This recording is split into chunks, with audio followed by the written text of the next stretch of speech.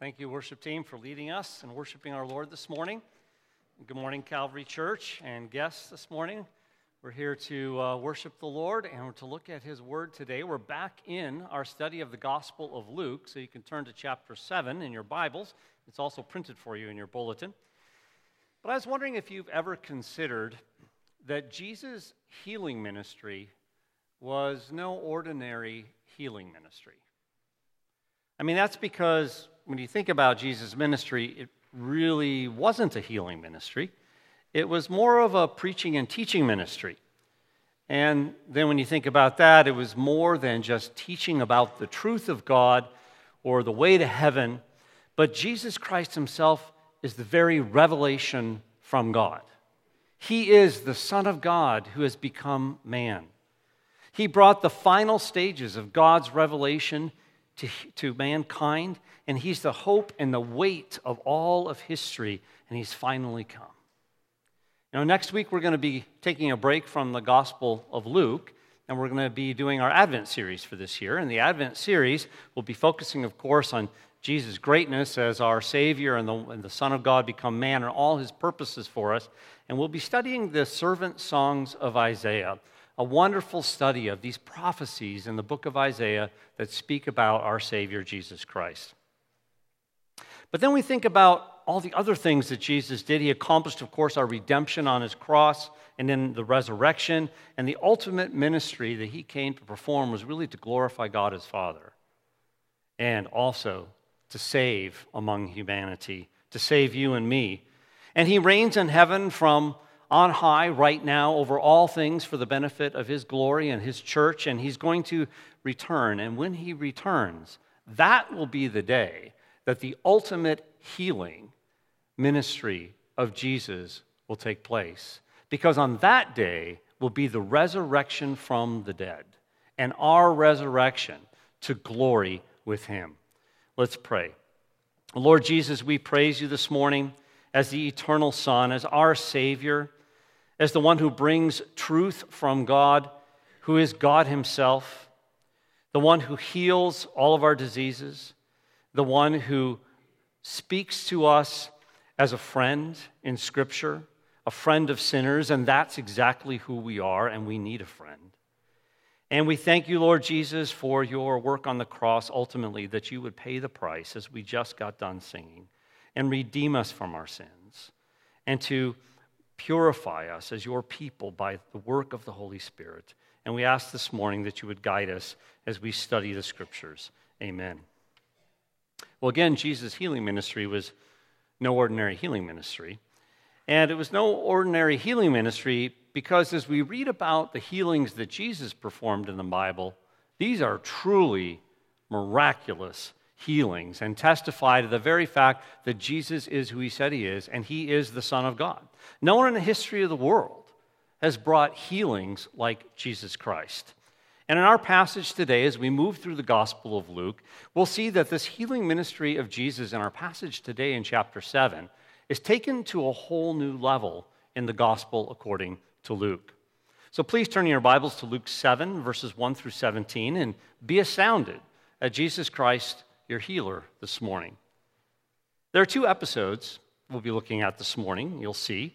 And Jesus' authority is expanding, and He's starting to command through all of His actions and His words a greater faith in Himself, and He's commanding a greater praise.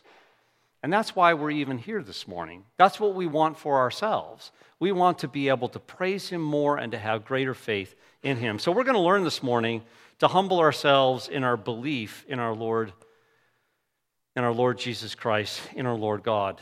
Not to have a proud faith, but to have a humble faith in our Lord Jesus Christ. And so praise Him for His compassion, for His power, and His eternal salvation in our lives.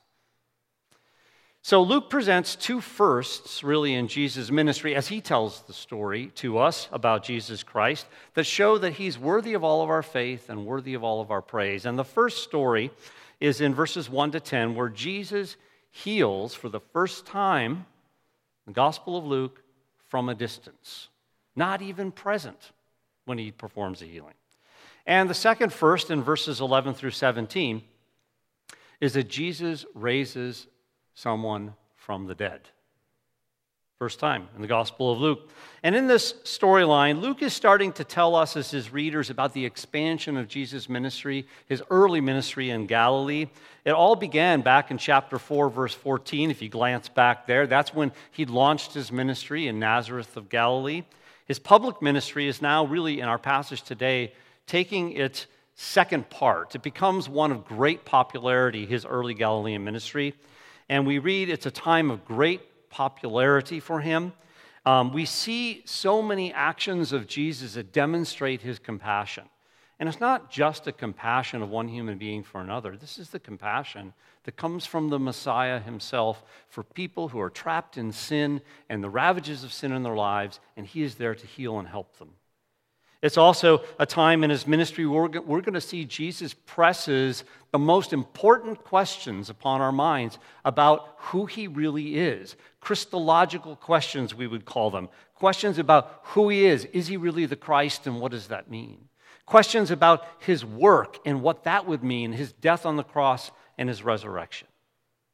Well, as we begin this second part of Jesus' Galilean ministry here in chapter 7, let's take a look at this very first episode where Jesus heals from a distance. So here is story number 1. After he had finished all his sayings in the hearing of the people, he entered Capernaum. Now a centurion had a servant who was sick and at the point of death, who was highly valued by him. When the centurion heard about Jesus, he sent to him elders of the Jews, asking him to come and heal his servant. And when they came to Jesus, they pleaded with him earnestly, saying, "He is worthy to have you do this for him, for he loves our nation, and he is one who built us our synagogue." And Jesus went with them. When he was not far from the house, the centurion sent friends, saying to him, "Lord, do not trouble yourself, for I am not worthy to have you come under my roof. Therefore I did not presume to come to you, but say the word, and let my servant be healed. For I too am a man set under authority with soldiers under me, and I say to one, 'Go,' and he goes, and to another, 'Come,' and he comes, and to my servant, 'Do this,' and he does it." When Jesus heard these things, he marveled at him, and turning to the crowd that followed him, said, "I tell you, not even in Israel have I found such faith." And when those who had been sent returned to the house, they found the servant well. And so the outline of this episode is very simple. The centurion, we see his faith at the very beginning, and he sends out this Jewish delegation in verses 1 to 5, but then he changes his mind in verses 6 through 8, and he sends out a delegation of his friends on what he wants to tell Jesus to not come now. And then finally we have Jesus teaching on the centurion's faith in verses 9 and 10. I want to point out to you something that we've been seeing in Luke all along.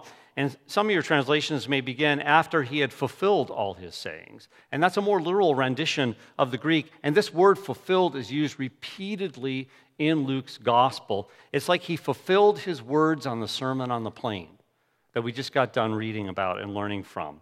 Because everything that Jesus is doing, he's fulfilling a sovereign plan.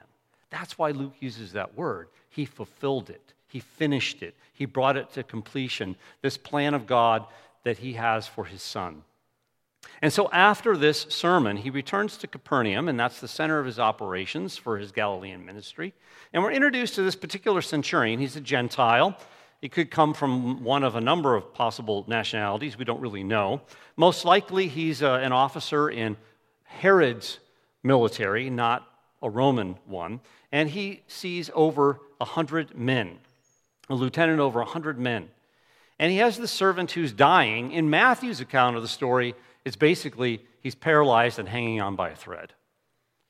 And the servant was particularly valuable, maybe even personally dear to this centurion. And so he heard that Jesus was near Capernaum or in Capernaum, not far from his village. And maybe this centurion heard about what Jesus did with the official's son just a few months earlier. In John chapter 4, we read the story about how he healed this official's son not very far away. And so maybe he heard about that and thought, maybe Jesus would come and heal my servants as well. And so he sends this delegation of Jewish leaders, most likely civic leaders here, not the religious leaders. They don't seem to get a good reputation so far in the Gospel of Luke. And he hopes that they're going to be able to convince Jesus to come. and rescue his servant from death, even though he and his servant are Gentiles. Like as I mentioned, Matthew tells the same story, but he summarizes the story greatly. It's a much more shorter version in Matthew 8, and you can read it on your own if you'd like to. But this delegation of Jewish leaders implores Jesus on behalf of the centurion. They're indebted to this man because of his generosity. He had built them a synagogue. Centurions were paid fairly well, but these types of activities would, of course, engender them to the people and help them to keep order in the village. But more than this, he's a man that loves the Jewish people. He respects them and is impressed with their way of life. We're not told that he's a God-fearer or that he's a proselyte, but he could have been. But notice this Jewish delegation say to Jesus and implore, this is the reason you should come and heal his servant, is because he's worthy and he believes you can do it. Very interesting, isn't it? Because in the next verse, the centurion is going to deny his worthiness. Very important. Pay attention to that. We're going to come back to that. So Jesus begins on his way to the centurion's house, and it ought to cause us to think ahead, actually, to another story that's very similar that Luke tells in Acts chapter 10. And if you are a Bible reader, you've already probably thinking about this, because this story is very similar to Peter going to visit Cornelius and his house and the Roman centurion involved there in Acts 10. It's a very similar story. And as Luke tells that story in Acts 10, it's all about showing that the gospel is intended for all the peoples of the world, for all the nations, for everyone around the world. And what we see even here is that it begins with Jesus. Jesus is doing that in this story. And of course, in the Acts 10, after Peter preaches, a household is saved, the Holy Spirit descends, people get baptized, and then Peter reports to Jerusalem everything that has happened, especially to the skeptical circumcision party, and he emphasizes again that justification comes through faith in Jesus Christ alone. It cannot be earned. There is no religious duties that we can keep that will make God favor us. And they all praise God for what he has done. Well, back to our storyline then, in verses 6 to 8, we read, and Jesus went with them. When he was not far from the house, the centurion sent friends, the second delegation, and says to him, Lord, don't even trouble yourself. He said, I'm not worthy to have you come under my roof. Therefore, I didn't even presume to come to you, but say the word, and my servant will be healed. The centurion heard somehow that Jesus was responding favorably, and he was on his way to his house and very nearby, and he has a change of mind. And so he sends out a second delegation of some of his friends, and he basically tells Jesus, no, please don't come. Why does he do that? It's because he's overwhelmed with the sense of his own unworthiness. That's why. Perhaps you remember the day that you were saved, and you think back to your conversion, and you think about, that's exactly what it's like. To want Jesus close, but not too close because you're a sinful person. It's just like Peter's experience back in chapter 5, where we read it, that great fishing example, and then all of a sudden, out of the nowhere, Peter says, Lord, depart from me, for I'm a sinful man. Because he's overwhelmed with Jesus' presence, and he fell down at his feet. The centurion's humility is a sign of his faith in Jesus, at least faith in his divine power to heal. Perhaps that's why he doesn't even go in the first place. And he doesn't want Jesus' reputation to be hurt by entering the Gentile's home. Well, the centurion knows the identity of Jesus, and he considers himself unworthy in the presence of his house. He calls him Lord here, probably just simply meaning rabbi or sir or good teacher, that type of a thing. But Luke, of course, intends much more for those who would read his gospel account and for us to see that Jesus is the Lord God. He's the eternal Son of God. And the centurion believes that Jesus can heal without even being present. He can just say the word, and it's done. So the centurion here is assigning to Jesus the power of what's called the divine fiat, the divine command. Jesus can just simply say something, and it is. That's who he believes Jesus Christ is. And he believes Jesus' authority is from God, and so he can heal in this manner that he just described, and he compares his own military authority under Herod and how that works itself out to the Jesus' outworking of power over sicknesses. In other words, this centurion could just command soldiers, hey, you do this, you do that, and they do it. Well, Jesus could just go around and say, hey, sickness, disappear. Hey, demon, goodbye. And it happens. And they would obey. Well, then Jesus teaches about the centurion's faith in verses 9 and 10 and says, when Jesus heard these things, he marveled at him and said, I tell you, not even in Israel have I found such faith. And when those who had been sent returned to the house, they found the servant well. Jesus marvels at the centurion and at his faith because the centurion knows that Jesus does not need to be present to heal. See, most people at this time of Jesus' ministry, they don't get that. That's why they want to be near him all the time and have him come. But the centurion gets it. You see, the centurion knows the truth about his position before Jesus, and that should be a position of humility. See, a lot of people at this point in Jesus' ministry, this popular and everything, they don't get that. They still think they're in a position to be able to evaluate Jesus. Well, Jesus seizes this opportunity and teaches the multitudes about him and the kind of faith that he expects from people and the kind of faith that he will accept from people. They should learn from this, and none among Israel so far in his ministry have shown this kind of faith, he says. That's truly amazing. I mean, a Gentile even, and so early in the messianic ministry of Jesus. Israel's failing in its response, but you see, this is what's going to be happening more and more as we go through the Gospel of Luke. And this whole thing, this ministry expansion foreshadows the universal mission of turning the Gentiles to the Lord, and they too would become part of the people of God.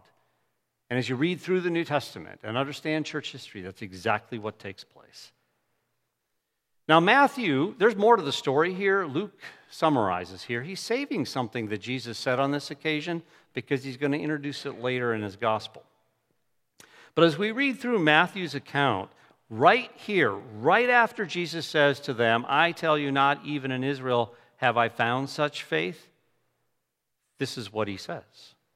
There will be weeping and gnashing of teeth there when you see Abraham and Isaac and Jacob and all the prophets in the kingdom of God, but yourselves being cast out. And they will come, these Gentiles, from the east and from the west and from the north and the south, and will recline at the table in the kingdom of God. And behold, some who are last will be first, and some who will first will be last. And Luke will bring this up later on in chapter 13, but Matthew records it right here because this is an amazing faith that this Gentile is showing in Jesus. And you must believe in Jesus to become a part of the people of God. And isn't it interesting that the story just sort of abruptly ends and nothing's even really said about the healing? It's just that these guys go back and then they find out that by Jesus' authoritative word, the servant's healed instantly. And so Jesus healed from a distance with even greater power than seen before in the Gospel of Luke, over distance just by a word. This Gentile is highly regarded for possessing great faith in Jesus, who's the Lord of healing. And we wonder, did the centurion actually have saving faith? We don't know for sure. But we're supposed to put our faith in Jesus for salvation. You know, we're unworthy of Jesus, and we're unworthy of his salvation. All of humanity is unworthy of salvation. So we should not think of ourselves or other people as worthy of God's special attention. People are not entitled to divine favor. No one is. No one ever has been. So don't speak that way. You see, look at the story. The first delegation got it absolutely wrong. This centurion was not worthy to have Jesus under his roof. The centurion understood that. But these other people who only assessed Jesus by worldly standards did not get it. Do you see yourself this way, that somehow you deserve special attention from God or other people? Maybe it's something you need to pray and reflect on.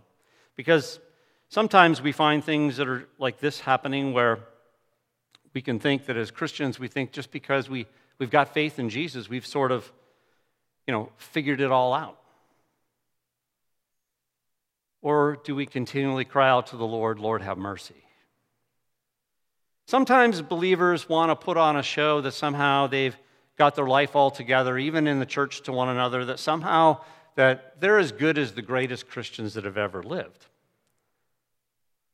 Or do you still think about yourself as being teachable, that you have things to learn?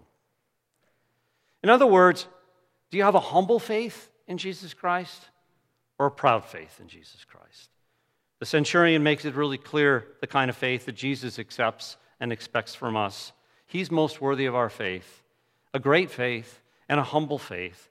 And we should have this kind of faith in our Lord Jesus Christ, to trust like the centurion did, and to grow in our faith, to grow in its magnitude and in this quality of humility. We should be humbling ourselves in our faith in our Lord Jesus Christ, and then learn to praise him for his compassion and his power and his eternal salvation that is so undeserved that he gives to us. And this is where we go next in the second story. Jesus raises the dead in verses 11 through 17. Soon afterward, he went to a town called Nain, and his disciples and a great crowd went with him. And as he drew near to the gate of the town, behold, a man who had died was being carried out, the only son of his mother, and she was a widow, and a considerable crowd from the town was with her. And when the Lord saw her, he had compassion on her and said to her, "Do not weep." Then he came up and touched the bier, and the bearer stood still and said, "Young man, I say to you, arise." And the dead man sat up and began to speak, and Jesus gave him to his mother. Fear seized them all, and they glorified God, saying, "A great prophet has risen among us, and God has visited his people." And this report about him spread through the whole of Judea and all the surrounding country. So this story about Jesus is unique to Luke. In other words, you don't find it in the other Gospels, in Matthew and Mark and John. It's the ultimate type of a healing miracle because he raises somebody from the dead.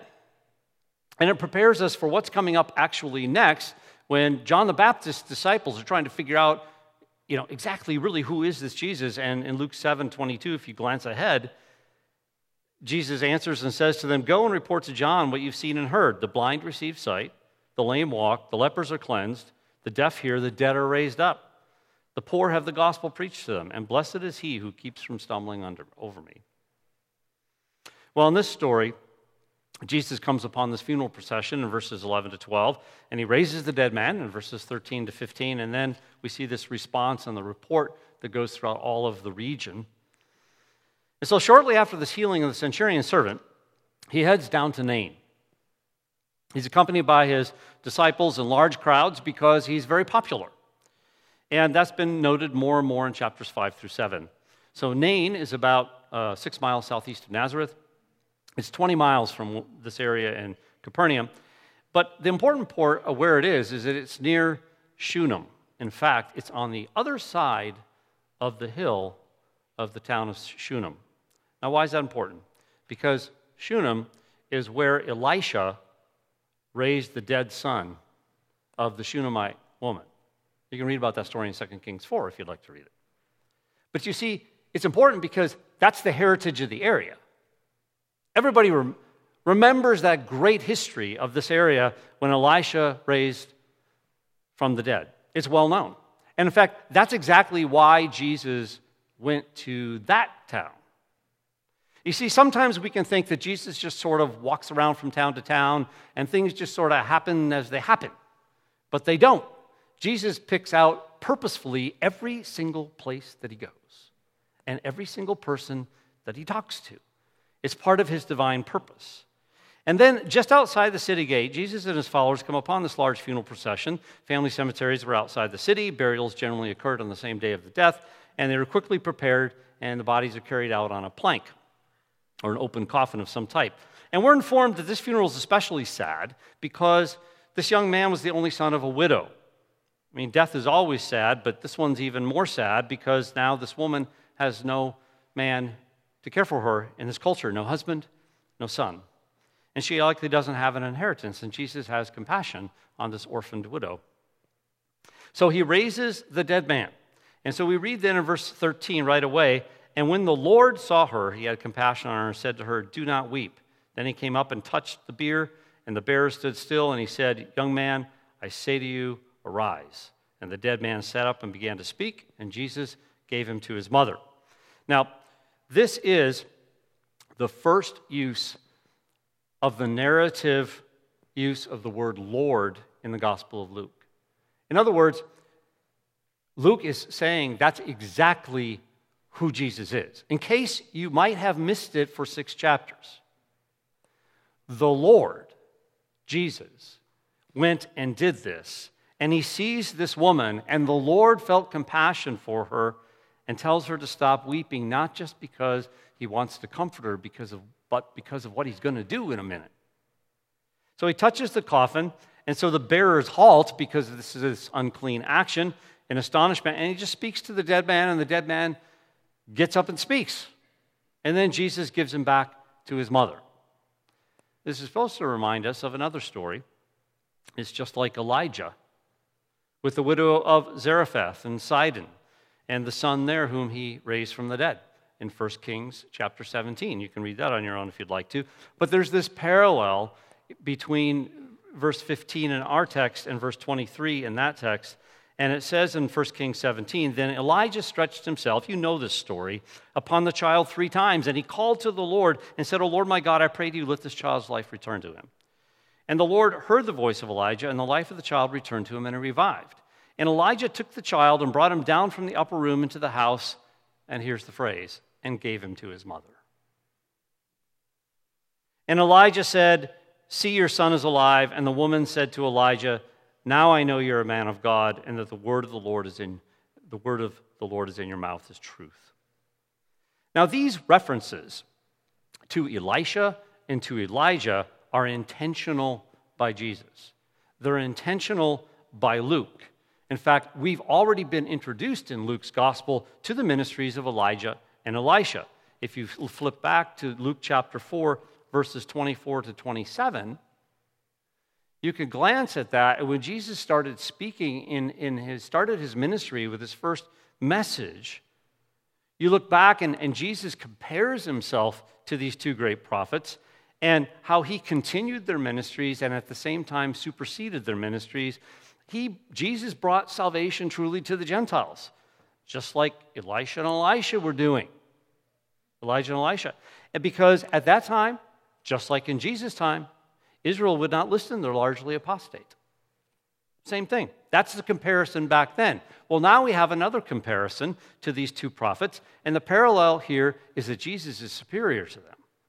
Superior in authority, superior in power, superior in compassion, superior in ultimate salvation. You notice that Jesus just speaks and they rise from the dead. Elijah and Elisha had to plead with God to raise them from the dead. Jesus doesn't need to do that. So the man would, of course, die again much later, but this resurrection anticipates Jesus' own resurrection from the dead, and ultimately our final resurrection in him to glory, where there'll be no more death, no more sorrow, and no more pain. And this episode extends that hope to all of us who believe in him and become a part of the people of God, that we have a glory awaiting us in heaven in all of eternity.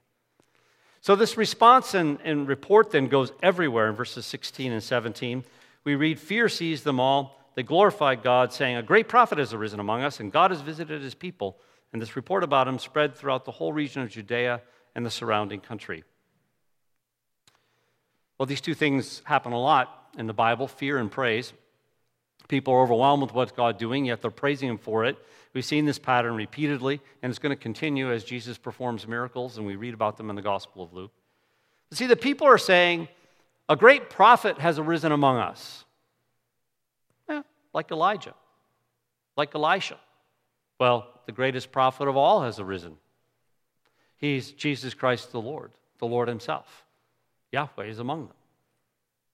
The people are saying God has visited his people, making a statement about God's great intervention in the lives of his people. But God has visited us. He's Jesus Christ the Lord. Way more than they understood. Yahweh has visited us himself. So these sayings that these people are saying should remind us immediately of Luke chapter 1 and Zechariah's prophecy about his own son, John the Baptist, and his relationship to Jesus, who's the Son of God. And we note then, back there at the very opening of the gospel account in Luke chapter 1, that John would come in the spirit and the power of Elijah. But Jesus would come in a superior power than Elijah in all ways. Now, it's unlikely that the people of Nain understand at this time where Jesus fits in all the history of redemption, but they sensed that something was changing. They didn't yet discern that Jesus was the eschatological prophet, the Messiah from heaven. And the result is that this report, though, goes throughout all of Judea, meaning all of Judah, all of Galilee. It even travels to surrounding areas. Word goes out, Jesus raised this man from the dead to the Gentile territories. It goes everywhere. And there's more popularity now that's even going to come upon Jesus because of these types of things he does. So he raised from the dead. It's his most powerful display so far, and most powerful display of his connection or who he really is. So we're to marvel at his identity. This is the Lord God among us. To marvel at his compassion on people. And to marvel at his power, he can just speak things and they happen. And to apply that to our salvation. God gives us our salvation. He speaks and it comes to be as we put our faith in Jesus Christ. It's not something we earn. God is full of mercy toward us. None of us deserve salvation. None of us deserve any favor from the Lord. But yet, because of his great compassion, he extends his favor to us. And of course, we will be included in the resurrection on the final day when the dead are raised to glory. So our hope is in Jesus, who's the Holy Lord, the one who heals, the one who raises from the dead. And this new level of Jesus healing in our story and Jesus' expanding authority is given to us by Luke so that we can consider how we can offer greater expressions of faith and humility and praise to our Lord. Let's think about that this week. To meditate on Luke chapter 7, the scripture, and ask yourself, how might I have greater faith? How might I offer more praise to the Lord? Jesus' healing ministry was no ordinary healing ministry of a traveling miracle worker. There's plenty of those around. But he's the Lord himself who has come. And he has brought full salvation and a salvation that goes beyond this life. For example, we read in Philippians chapter 3, verse 20, "For our citizenship is in heaven, from which also we eagerly wait for a Savior, the Lord Jesus Christ, who will transform our body of our humble state into conformity with the body of his glory by the exertion of the power that he has to subject all things to himself." We should humble ourselves in our faith in the Lord. We're not entitled to favor. God has given us salvation, and our salvation and our faith needs to be expressed in humility before the Lord and before one another and before the world. And then we can also praise him for his compassion and his power and his eternal salvation. And again, it's so subtle, but yet not so subtle as we go through the Gospel of Luke, that on Luke's mind is constantly this universal mission of the Messiah to save people all around the world. The people of God would now be defined as those who believe in Jesus as the Lord. And we've already noted this parallel with this storyline and the storyline with Peter and the centurion and its anticipation for that. But even further, as you read through Luke's account in the book of Acts, you'll get to James in Acts 15. In the Council of Jerusalem, and as head of the Jerusalem church, he relates the significance and the application of all these things that have taken place and have taken place even with Peter's experience with Cornelius, and how it all applies to the Apostle Paul's work in foreign lands among the Gentiles. And in Acts 15:14, James speaks, And he says, Peter has related how God first concerned himself about taking from among the Gentiles a people for his name. And with this, the words of the prophets agree, as it is written, and he quotes Amos chapter 9. After these things I will return, and I will rebuild the tabernacle of David, which has fallen, and I will rebuild its ruins, and I will restore it, in order that the rest of mankind may seek the Lord, and all the Gentiles who are called by my name, says the Lord, who makes these things known from of old. Luke is emphasizing that the Lord Jesus Christ and his gospel is for all the peoples of the earth. We are the people of God, and we are continuing this mission in finding and forming the people of God from all over the world. We should see this morning also that both of these stories, the rescuing of the centurion's slave from the brink of death and the raising of the only son of that widow from death, they're both really resurrection stories in a sense, because one is resurrection from the brink of death and one is just after death. And we're to see and be astounded at Jesus that when the Lord of life meets death, life wins, and it's all on our behalf. I want to close with two quotations from our Lord Jesus, one in John 6:37 and one in John 11:25. You know them well. All that the Father gives me shall come to me, and the one who comes to me I will certainly not cast out. For I have come down from heaven not to do my own will, but the will of him who sent me. And this is the will of him who sent me, that of all that he has given me I lose nothing, but raise it up on the last day. For this is the will of my Father, that everyone who beholds the Son and believes in him may have eternal life, and I myself will raise him up on the last day. In John 11:25, Jesus said, I am the resurrection and the life. He who believes in me shall live even if he dies. And everyone who lives and believes in me shall never die. Do you believe this? Let's pray. Lord Jesus, we believe you. We believe that you're the resurrection and the life. We believe you because in everything that you say.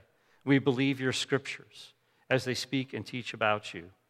And we praise you for raising this centurion's servant from death or rescuing him from death and raising this widow's son from death, and how it testifies to that you are the one who saves us from our sins and will give us eternal life forever in your presence, and our resurrection body will be like yours in glory. And we look forward to that day. We pray this morning too, Lord Jesus, that you would give us a humble faith like the centurion expressed himself, that we would truly know our position before you, and that we would enjoy that before you as well, because we know that you are full of compassion toward us in our infirmities, that you are powerful on our behalf, and that you have granted us salvation based upon your death and resurrection. And so we ask that you would accomplish this in our lives this week, make us a more faith-filled and faithful people, and make us a more praising people. And we pray these things for your sake, Lord Jesus. Amen.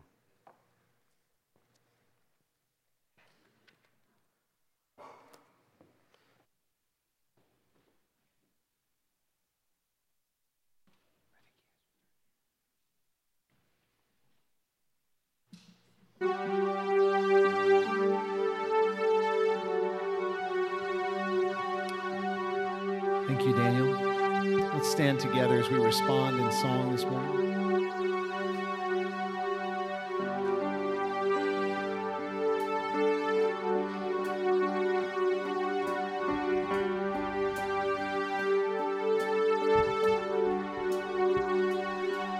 The splendor of the King,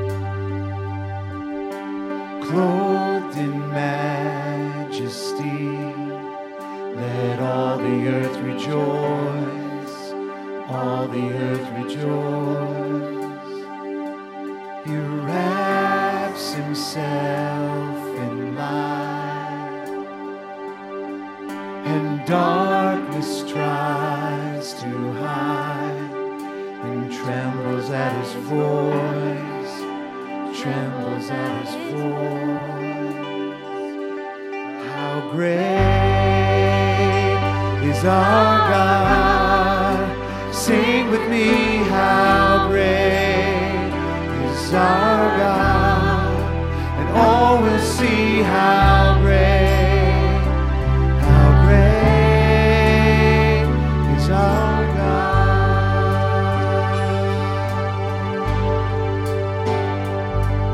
And age to age He stands. Time is in His hands, beginning and the end, beginning and the end. God and three in one,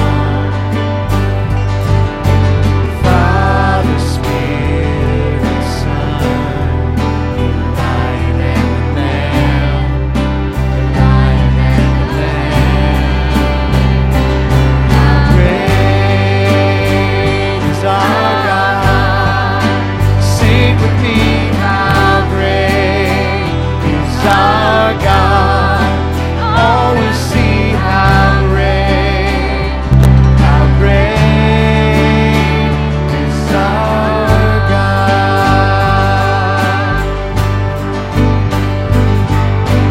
Name above all names, worthy of all praise. My heart will sing, how great is our God. Let's sing that much again. His is the name above all other names. Name above all, name above all names. Worthy of all praise. My heart will sing, how great is our God.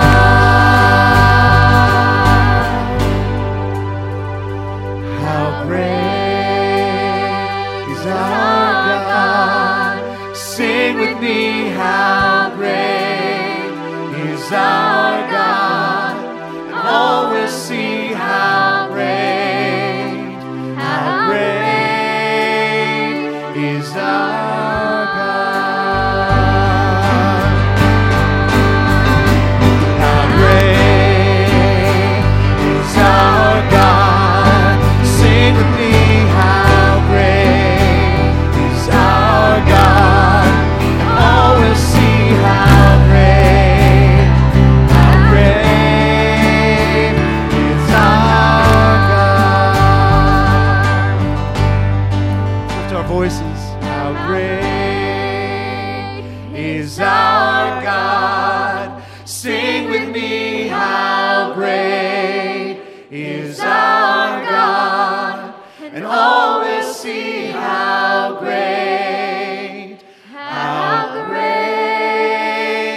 is our God. Amen. Please remain standing. Well, go over a couple of announcements quickly. Thank you again for coming and worshiping with us this morning. If you came yesterday to help with the cleanup day, thank you so much for your service, and thank you so much for praying for that if you did that as well. I know I walked in this morning and there was a big pile of music in front of my office. So we found this stuff. Here you go. So thanks for cleaning up. Just remind you to take a look at the week at a glance in the worship folder. Many of the regularly scheduled programs are taken off due to the holiday week, so just make sure you're aware of which things are meeting and which aren't. I want to remind you about our Thanksgiving Eve service, which is this week, Wednesday night at 7:30 p.m. So please come. We'll have some testimonies. We'll have some songs of thanksgiving, and it's just great to worship the Lord together with that special thing in mind. And then finally, if you need prayer this morning, if there's something you heard during the service today, you want to make a confession, you want to make a commitment, or if you just need prayer for something in general, a few of us will hang out up here on the platform and we'll be here for you. Just come see us right after the service. Be happy to pray for you.